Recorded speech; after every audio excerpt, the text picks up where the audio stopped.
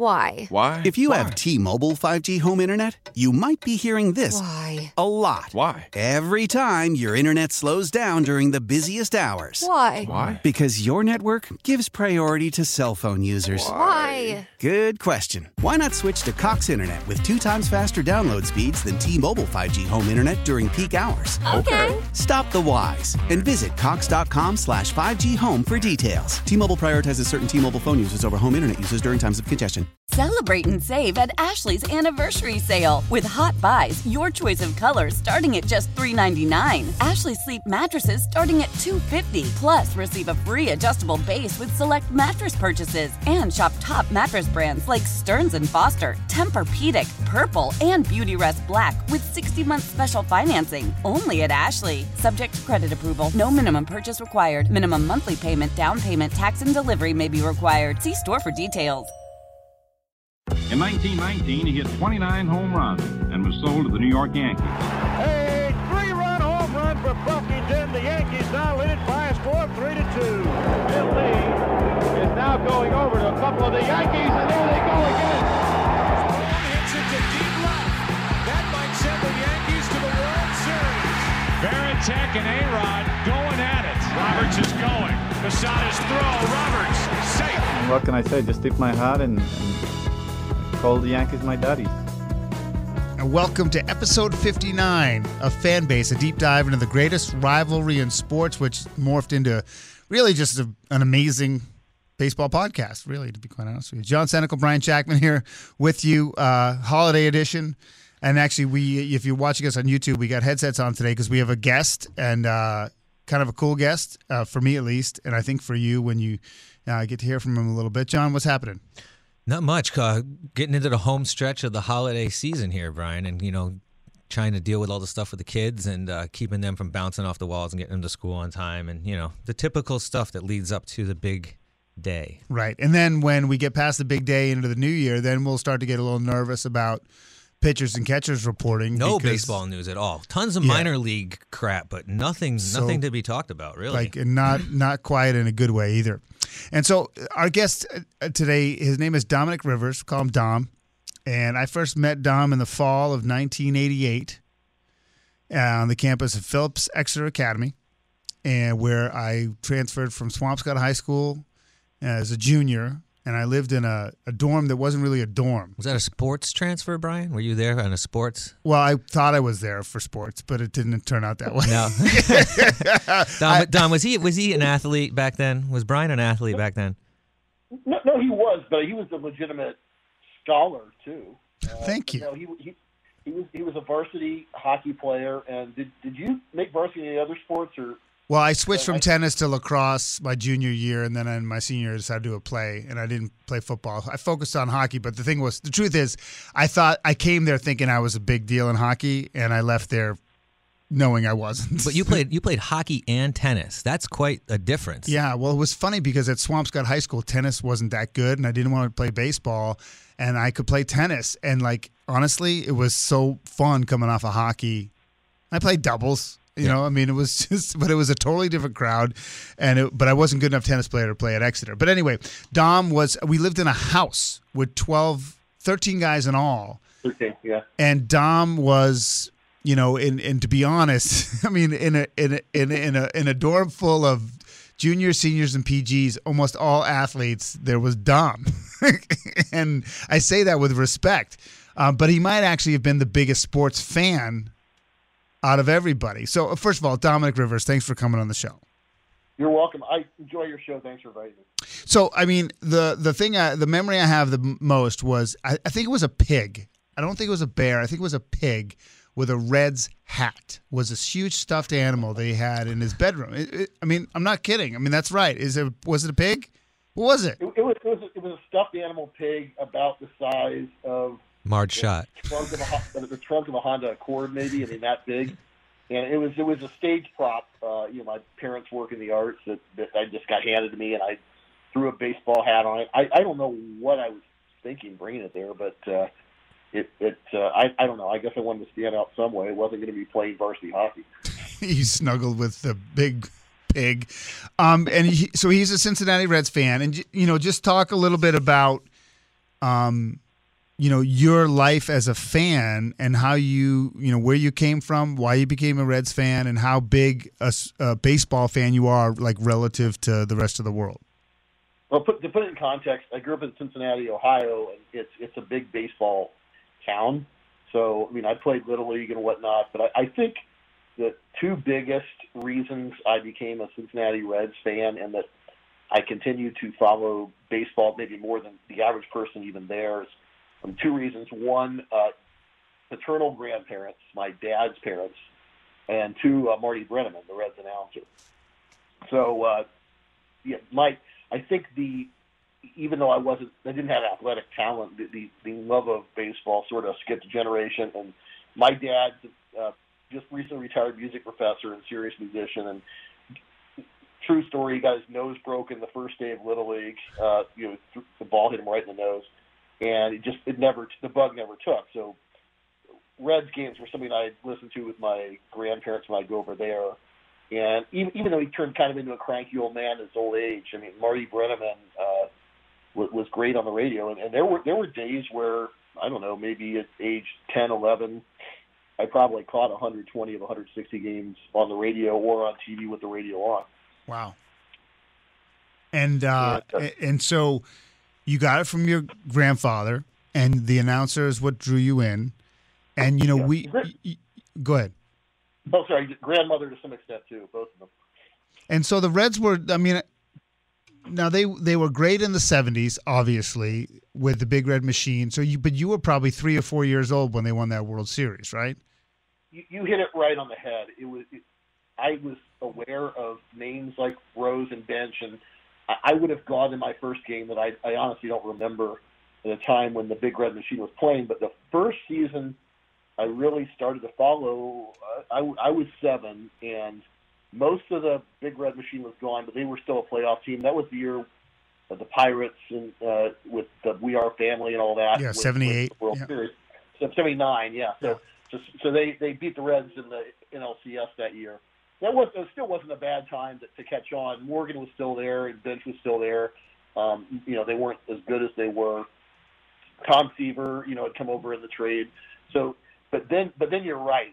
Most of my fandom was when the Reds were terrible. I think they went from a playoff team to a 60-102 or something like that in 1982. That's when I would have been 10. So yeah, I'm not really backing a winner, and so I was not. I wouldn't say I'd have the complex of the Red Sox fans because they didn't really lose in that dramatic of a fashion. They just were bad, But then, by my freshman year of college, they had that surprise world championship in 1990, and that's the last time the Reds won a championship. Yeah, I mean, look at the playoff history. They won in 90, which I forgot about, and then they made it to the playoffs in 95, 2010, 2012, 2013, and 2020. Well, they weren't supposed to win in 90. That was the year the A's were supposed to win back-to-back championships, and they walked in there and smacked them around. Yeah, they swept him. So that was the Bash brothers? That was Canseco and McGuire? Because I believe the Dodgers was 88, right? And then the A's were 89 with the Bash brothers. That was the year of the earthquake against San Francisco. Right. And then 90, they were supposed to run away with it. I mean, the Reds didn't have a chance from what everyone was saying, I believe. So that was the Rob Dibble and the Lou Piniella? The Nasty Boys. Yeah, and John touched on a couple things there. I mean, I think there's a lot of similarity between the great Orioles teams of the late 60s, early 70s, and those A's teams of the late 80s. They got to the World Series 3 years in a row, and they both won just one. Right. And I might have been the middle one in both cases, but they would have been considered a dynasty like, the 77, 78 Yankees and that sort of, mini dynasty if they had maybe won 2 instead of 3. The A's were good. I would say the Reds were better than their record. That was the year they started 8-0 and, something like, 15-3 or something. And they pretty much they were a wire-to-wire team. And they rested a lot of people, things like that. So they were better than people thought going in. But no, the A's had, McGuire had a low average year, but still had his power. Ricky was incredible, hitting I don't have it in front of me, but I assume around 30 homers and. Well, I think that was they had 4 consecutive Rookie of the Years. It was like Canseco, McGuire, Steinbach, Walt Weiss. I think was on that team. Yeah, Like, they were a juggernaut. Yeah. Dave Stewart, I believe, was on that team, pitching wise. But if you look at the numbers, the Reds haven't won an actual playoff game. Oh yeah, no. Since '95, I believe. Well, didn't they got no hit against Roy Halladay, didn't they? What's that? They won 2 in a series against the Giants, and they've not won a playoff series. They have won 2 games. Yeah, in 2012. I got it. Yeah, that's right. Yeah. So, and it was. That was one of those years that the Giants. I forget if they were a wild card or if they were a division winner, but it's amazing they won 3 in 5 years because the Reds had them, 2-0 going home. Right. The Reds. It was one of these weird years where it was going to be a 2-3 as opposed to a 2-2-1, and so the Reds went to San Francisco 1-2. Votto was hurt; he could only hit singles. Well, so they had 3 chances at home to close out that series and couldn't do it. That's amazing. It's funny when I look at this, I didn't even know the Reds made the playoffs that much in the last 20 years. I would have thought it would have been like once. I have no memory even of 2020 for some reason. I don't know why, but it happened so fast. But listen, we're talking with Dominic Rivers here, and the real reason I wanted to have you on here on episode 59 of Fanbase, a deep dive into the greatest rivalry in sports, is that a couple of years after college, I think, and Dom, your memory is way better than mine. Dom asked me to join a rotisserie baseball league. And what year was this? This is like 2000. Yeah, so fantasy sports had started but hadn't really exploded. It had started to emerge because I remember I started the fantasy focused radio show on ESPN Radio, but that wasn't until I don't want to say 04 or something. You started playing with me in 2003 in that NBC league. Right. Okay, so this predated that, and I had no bleeping clue what the hell Dom and his friends were talking about. Literally, I thought maybe you punch in a couple numbers and you get this. They're talking about crap that I'd never heard of. And then you have cards and these numbers. And just first of all, for people out there, what is rotisserie baseball? Is this all the Bill James stuff? Or I don't even understand it to this day. Yeah, and it's good to go into that. Rotisserie gets that name from if you go back to it might even be in the Ken Burns documentary. It was the name of a restaurant where they started the game, and it was the writer Donald O'Krent was part of it, and some other people that are somewhat have some notoriety. But rotisserie specifically, their style of play is it's not a point system. It's if you're first in home runs, you get, and there's 10 guys in your league, you get 10 teams, you get 10 points. Second in RBIs, you get 9 points, etc. And so what we had, Brian, in 2000, and this league is still going. It's 22 years later. Jeez. It was more of a fantasy league with really nerdy categories, right? So before, WAR hadn't come out yet, but Bill James's RC27, runs created for 27 out, had come out, and this is how ridiculous. I wasn't even aware of the fact that some of the things we were coming up with, these sabermetricians had come up with already in a very similar form. So we've improved on it since then and kind of tossed our own categories for something that actually exists, at least in the uber baseball nerd community. But yeah, it's a rotisserie. It gets a little clunky. I think it's played a lot because those are the categories that a lot of people started with, back in the day. But if you think about if you have 5 categories for pitching and one of them is saves, then it's going to make closers more valuable than they are in the real world. And stolen bases for in the offensive side, you're going to have rabbits that can't get on base being very valuable. I think that was one of the reasons we wanted to do our own categories is we'd played rotisserie baseball a bit, and it just got tiresome to chase, this mediocre pitcher who might become the closer for the Padres, and this guy who couldn't hit who might steal 30 bases. So that was more the impetus there.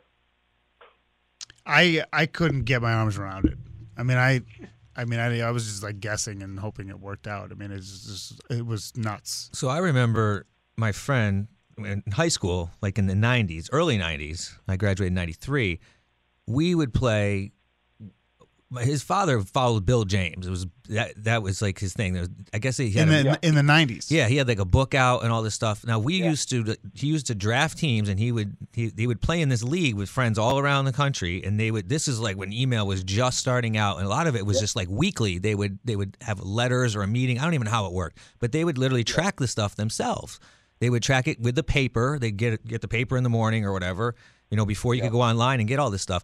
And I couldn't believe it. It was basically it's exactly what is going on today through all these fantasy sports online things, but he was doing it with his hands and his friends, around the country, and that was nuts. And they'd play for money, and it was, you want to talk about putting work in. Now that was crazy every day, but they go by week. But in some ways, it sounds like it was like traditional metrics. Traditional. I mean, they would go and I don't remember all the categories and all that. But I just remember, listening to him because, he was really into it, super into it. His dad was an attorney for General Electric, and him and his buddies that they had met, I think probably in college, and you still enjoy it, Dom? It's still fun? It's funny you mentioned. I still do. I think the last couple of years, maybe the first one pre-pandemic, it's not as much of a distraction. You never want it to become work, and there's been more times where it's become work. And so I've thought about giving it up or taking a year break, but usually February rolls around, like all this the draft is going to be so much fun. Can't wait to do it. So I still like it, but this year we actually, so the pandemic year, we decided not to bother with a 60-game season. I think a lot of leagues went the same way. But, no, I still like it. But it was sort of the gateway drug into discovering Bill James, John mentioned, and some other people who thought that way. And Moneyball came out in 2002. Yeah. And even before that, a year or two, people in my leagues were really interested in what Billy Beane was talking about and doing. So I tried to become Theo Epstein before there was a Theo Epstein. I went to grad school for sports management, and I wrote. We had to write paper on the next sports leader you think is going to be a big deal, and I picked Billy Beane. Moneyball hadn't come out, and the professors, some organizational behavior professor from the business school, never heard this guy. So right. You will. And sure enough, everybody did. Well, this is what bothers me, and you can correct me, Dom. We're talking about Dom Rivers, a good old friend of mine from high school, who was the first guy I knew who knew baseball in the data-driven way, and I learned a lot from him. And there's a lot of stuff I never understood that he was talking about. But I felt that you wanted to be in baseball, positioned your life to be in baseball, and couldn't get into baseball. And I've thought about you a lot in the sense that and this is personal and you don't have to share, but I feel like because you didn't go to Yale or you weren't a former player or weren't 6 feet, 160 pounds, that I'm always a little sad or a little frustrated that you didn't get a chance, because I think that you, A, were ahead of the curve, but B, clearly have a passion and a talent for it. And I just was curious how you viewed your inability to get in. I totally see how it could look that way from the outside, but I don't feel that way. Here's why. I actually did get more opportunities than the average person. So, same grad program. There are a lot of major sports or baseball GMs have come through that program. And Ben Cherington went through that program. Right. Pirates GM and was the GM of one of the Red Sox World Series teams. Neil Huntington, the guy he replaced with the Pirates. Yeah. Both Amherst College grads, by the way. Pardon me? Both Amherst College graduates, by the way. Both Amherst, right? That's right. Ben was Amherst.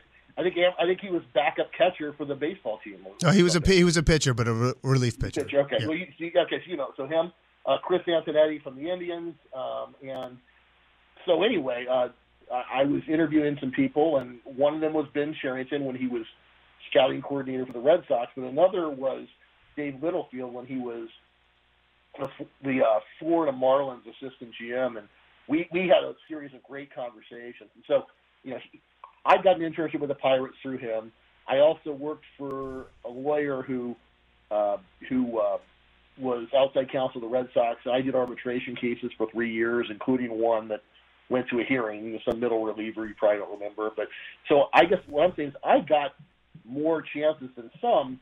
I mean, my personal reason I'm really willing to share is, I finished an internship, and the job offers I was getting was, you can be this minor league coordinator. It's going to pay $21,000 a year. It'll be in the middle of Florida. You have, my wife at the time didn't drive. She has vision impairments. We wanted to live somewhere urban. So life kind of got in the way. I really feel like I jumped ship before. So you could have gone in the bean burrito, eaten a lot of garbage to make your way. You could have gone that route. Exactly. Yeah, and that's my point, is that I don't want to go out and say poor me, because the UMass program and that network and Dave Littlefield, I know he didn't turn out as a great GM. He's a good guy. He's a great scout. I think he's maybe with the Tigers now. I should look that up. But I had opportunities, and I chose family. I think I was also 30 or 31. I had this music career that Shaq knows. I kind of jumped off. I gave that about 6 years, and now I'm a lawyer. And so I think that it's definitely true that if you're 6'4" and super handsome, like you're saying, have an athletic background, all that sort of thing can help. It also helps to be wealthy, and specifically what I mean by that is if you can do unpaid internships for 2, 3, 4, 5 years, you really can make your way and impress people. My parents were, I had a great upbringing, like music professors, things like that, middle class, upper middle class, but they weren't going to finance me. So I think the thing I take away from this is you don't need to feel sorry for me, and there are ways to get into baseball, and I was given more opportunities than most. And okay. I would also learn later that there's 30 baseball teams. I've never met any of the owners, but they don't seem like the greatest people to work for in general. And I learned later in life it's very important to me who I work for. Going to law firms and that sort of thing. So I could have made those sacrifices and then realized I wasn't happy, and so you never know. It could have been a blessing in disguise. Tom, you had mentioned something just a moment ago about working on a no-name middle reliever arbitration process. Yeah. Can you talk a little bit more about that and like what that was like? Yeah, I mean, because obviously now that's kind of timely now, given the whole collective bargaining and stuff. I know it's not in the same scope, but I'm sure you just mentioned how the owners are probably not good to work for. So yeah. I found that very interesting. Go talk a little bit about that, if you don't mind. Sure. No, and the player, Shaq, I remember his name was Rolando Araujo, who was a Cuban immigrant when there weren't tons of them. Really nice guy. He didn't speak English in the hearing, but everybody's and this was kind of drilled into do not be too mean to this guy, because it's gonna come off as overly aggressive. But the process, I mean, I guess what can I tell you that people don't know? When you actually get to a hearing, it's maybe a conference room with maybe 15 to 20 people on the player side of the table, 15 to 20 on the management side of the table, and or team side of the table, and 3 arbitrators down at the end. And you have, if I recall correctly, about an hour and a half for one side to do the case in chief, an hour and a half for the other side. Then there's rebuttals, and it's a mixture of lawyers and non-lawyers. But generally the discourse is very simple. If you are, they're not going to hire Bill James to be on this panel. They're going to hire lawyers, judges, things like that, or professional arbitrators. And so I think my biggest takeaway was it was really, it wasn't war or the equivalent of anything like that. It was, Scott Hatteberg had the 3rd best batting average of any catcher, so he needs to be paid like the Benito Santiago or something like this. Kind of ridiculous, intellectually dishonest arguments in my I'm surprised by the numbers you're talking, though. I mean, you're talking about a middle reliever that really, I mean, nobody really remembers, right? He's still a major leaguer, but I'm counting like almost 35 people in this room to deal with this case. Yeah, so it was. I think the player wanted $2.9 million, and the team was offering 2.2. So this was and that's still real money. That's like $700,000-$800,000. It's worth the price of the arbitrators' salaries and the consultants. I mean, there are lawsuits out there for $100,000 all the time. But in terms of the good faith with the players and things like that, I agree with you, John. I get surprised when players and teams are $1 million apart and they can't settle. And I've learned since then, this wasn't the case with the Red Sox. They didn't have any, and this was pre-Theo Red Sox. Mike Quirk was the GM, the interim guy, great guy in my interactions with him anyway. And there are some teams out there you might hear that always go to arbitration. If the player doesn't settle by this point, they're not going to settle, and they do it to make a point. I think that's relatively new, that certain teams did that. I was there 3 years, and we went to one hearing. There were some that we flew down there, and it settled before we went in. The way they did it back then, it might still be the same. It would be 2 years in Florida, 1 year in Arizona. Maybe they flip-flop that. There might be some old descriptions of the process in some of the Bill James books from the 90s, and I doubt the process has changed much. I saw some media report where in the current collective bargaining negotiations, that I think the owners proposed using the WAR from the previous year or something like that, which just to determine salaries. And I don't know if that was a real thing or not, but my experience was every side really shied away from one category, whether you like it or not, to sum up everything, because the players don't want to be seen as a number, right? They've got their own characteristics and their own personality, right? Until they want to get paid, right? The CBA, they want to get paid. And one of the 5 or 6 criteria is character or and health of the player and things. There's going to be those things like that. That even so it was interesting. It was a good foothold, and I thought that was it actually did help me stand out. I sort of walked the carpet at the lobbies of the winter meetings 3 or 4 years in a row, and the fact that I had done any of that sort of made me stood out, even from people in there that said, hey, I was the star of my college baseball program. Right. I work in baseball and say, well, this guy's actually done it. Yeah. So I got opportunities, and that was a fun one. Listen, we're talking with Dom Rivers here on episode 59 of Fanbase, a deep dive into the greatest rivalry in sports. We're up against it in the clock. We only want to spend a few more minutes, but we have a couple things we have to get through. One is the issue that we talked about a couple of recent episodes, is this whole sentiment, especially in some of the sports radio world, is that the data geeks, as they say in Boston radio, are killing the game of baseball. And you don't agree, so quickly we got to be tighter. Give me your disagreement. Yeah, I think being against data, it's like being against knowledge. It just kind of rubs me the wrong way. It sounds very Pol Pot. Let's kill all the geeks, all the people with wearing glasses. What's happened, I think, is that smart people have seen some loopholes in baseball, and it's baseball's job to close them, right? So in the NFL, in 30, 25 years ago, the hurry-up offense was causing so much of a problem.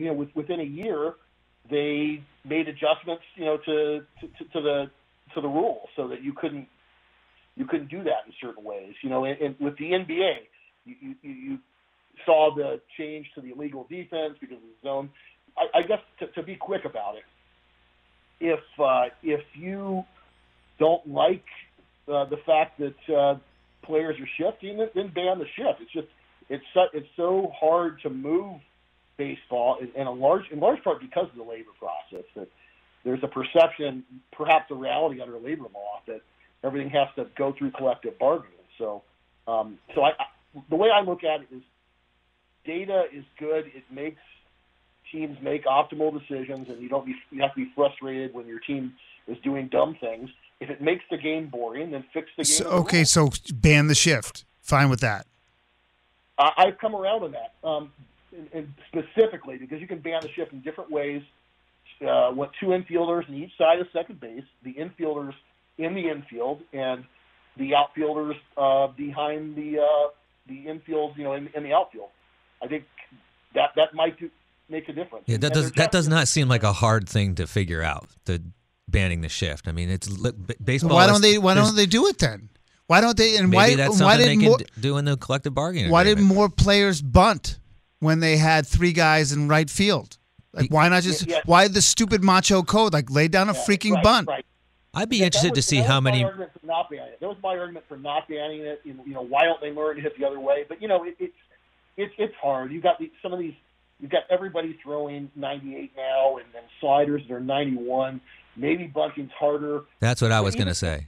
I almost feel like, regardless of how talented these guys are, they're so programmed their whole life to hit a baseball that these balls are coming in such goofy things. It's almost harder to hit it when your bat's stationary. It's fair. I wish I could agree with you, Dom, because I wish baseball could make changes. Like, they're still talking about a pitch clock. Like, to me, a pitch clock is so stupid because no one's ever going to pay attention to it. Like, to me, like, an easy fix is if you're throwing 20 warm-up tosses in the bullpen, why do you got to come out and throw 20 tosses on the stupid mound? I think that's great. Yeah, absolutely. It's so that you could save 3 because of commercial time or whatever. Like, why? Why do you have to have the stupid shortstop get 5 grounders before an inning? You know what I mean? The guy's a freaking pro. Like, these are easy fixes, but they don't want to shorten the commercial breaks because they can sell fewer ads. Well, the commercial breaks is one thing, but you can work the pitching. I get. I mean, if you're in the bullpen warming up, you don't need those extra pitches. You can save 15 minutes a game just by that. Yeah, that is another easy fix. I mean, again, the pitch clock, nobody really pays attention to that unless somehow there's some like legit repercussions. But again, it's like, how do you enforce it? Look at the whole thing with the sticky substance thing. That became a joke by the midpoint of the season. It was like the umps weren't even looking for the stuff, and then they just go on about their business and start rubbing something else on afterwards. Right. And then again, you say that, John. Do you think they were getting away with it again? I would think so. It was almost like they didn't. Like Brian and I talked about this before too, because they check the glove and then they don't check it again. You could go out there, you have something in your pocket, or they're not checking everything. You know what I mean? They're not. There's so many different ways around it. And do you think those umpires really care? Do you think they really care? I just know a couple guys in the Astros looked like they were touching their hair quite a bit. But anyway, I don't know. I mean, this is a longer conversation for a different day because I just feel like if baseball was more nimble, then I'd be on your side, Dom. But I don't think that they are. And to me, the game, and I love going to baseball games, but 4-hour games at Fenway, as much as I like being there, it's just gets to the point where it's not that fun. No, it's way too long. 4 hours is too long for a baseball. And so, all right, we're talking about Dom Rivers. A couple quick things here. And give me your answers. 1, Joey Votto, in or out for the Hall of Fame? Absolutely in. And if you're one of those people that think there should be only 8 first basemen in the Hall of Fame, then he's out, because I think there's only about 8 or 9 in the history of baseball that are better than he is. Huh. What about, while we're on the topic of Hall of Fame, because we go over this, we beat this horse to death. Bonds, Clemens, A-Rod. We'll just go with those 3. What's your opinions? Yes or no? My consistent opinion is put them in. But if you're consistently against PEDs, I can see keep them out. Yeah. Okay. Reds, will they ever win a World Series again? Absolutely. As long as they don't move to another city, and I don't see that coming anytime soon. But you never know with small markets. It seems like none of that. I don't know. So you think it'll happen again? That's good. I like optimism. I like their stadium too. I don't mean to be too mathematical about it, but I mean an average franchise should win one every 30 years, and it's been like 31 years, and so it's not good, but it's also you can't go by Yankee Red Sox standards, or there's going to be a lot of disappointed fans. I'm going to do $2 on the Reds to win the World Series. Are they not spending any money? Are they not? What's the issue? Are they not spending money? I don't follow them closely enough to know what the issue is, because I feel like they got the fan base, they have money.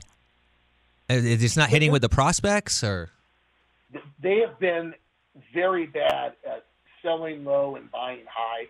What they ended up getting with Aroldis Chapman, in some ways that was bad luck because all the domestic abuse stuff came out right when it was time to trade him. Yep. But that happened in several places, and making some signings that were bad from the beginning. I thought Mike Moustakas was a fun player, but a terrible idea. And a $65 million contract over 4 years doesn't matter that much to the Red Sox. That's a mistake with Panda that they can write off, but the Reds can't. I think that they've been mismanaged, somewhere in the middle of the pack below. Not the worst, but not the best, and also penny wise, pound foolish. If they had, they were near first place for a playoff spot much of last year, and if they had maybe spent a little on decent bullpen arms, they would have had a better chance. But they're mediocre and mediocre to below average, but not awful. All right, Reds versus Red Sox, like uniform, team name, like who had it first? Like I don't understand it.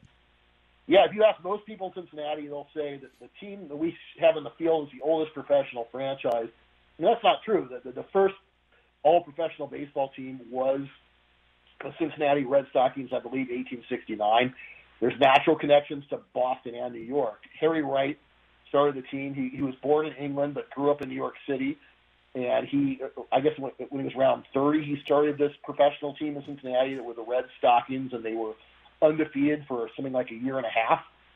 Then he became involved with the Boston club that took the Red Stockings name there. And the sports writers started calling them the Red Caps, but they went back to the Red Stockings name when they joined the American or National League like in 1876. So there's that sort of three-city connection with Harry Wright going way back to the beginnings of professional baseball. Nice. Hey, Dominic, you got something? No, I'm just kind of blown away because I'm watching 1883 on Paramount Plus right now, and I'm surprised that they're actually playing baseball east of that as everyone's getting slaughtered and shot by Indians and they're killing each other. Right. It was crazy that when you think about from like the Mountain Man era all the way through to 1900, how depending on where you were in America, your life was very, very different. Crazy different. Yeah, it's incredible. Dominic, you're the best, man. I love you. It's great to talk to you. This is the most we've talked. We talked maybe once, twice in this stretch this much. So it's great to catch up. Yeah, it's great to talk to you. Great to Shaq. Great to meet you, John. And I'll keep listening to your show. Love it. All right, thanks. Dominic Rivers from Colorado today here on episode 59 of Fanbase, a deep dive into the greatest rivalry in sports. John, great job as usual. Yeah, and I think we probably next time we talk will be in the new year for episode 60, I'm guessing. Yeah, we got some special treats too and a lot more guests. Yeah, and unless something major happens, which I don't think Santa's bringing bargaining piece to the world I think we'll be dealing with labor, and also the Moonlight Graham of the Boston Red Sox will join us, which is going to be awesome. So have a great holiday, and we'll see you next year.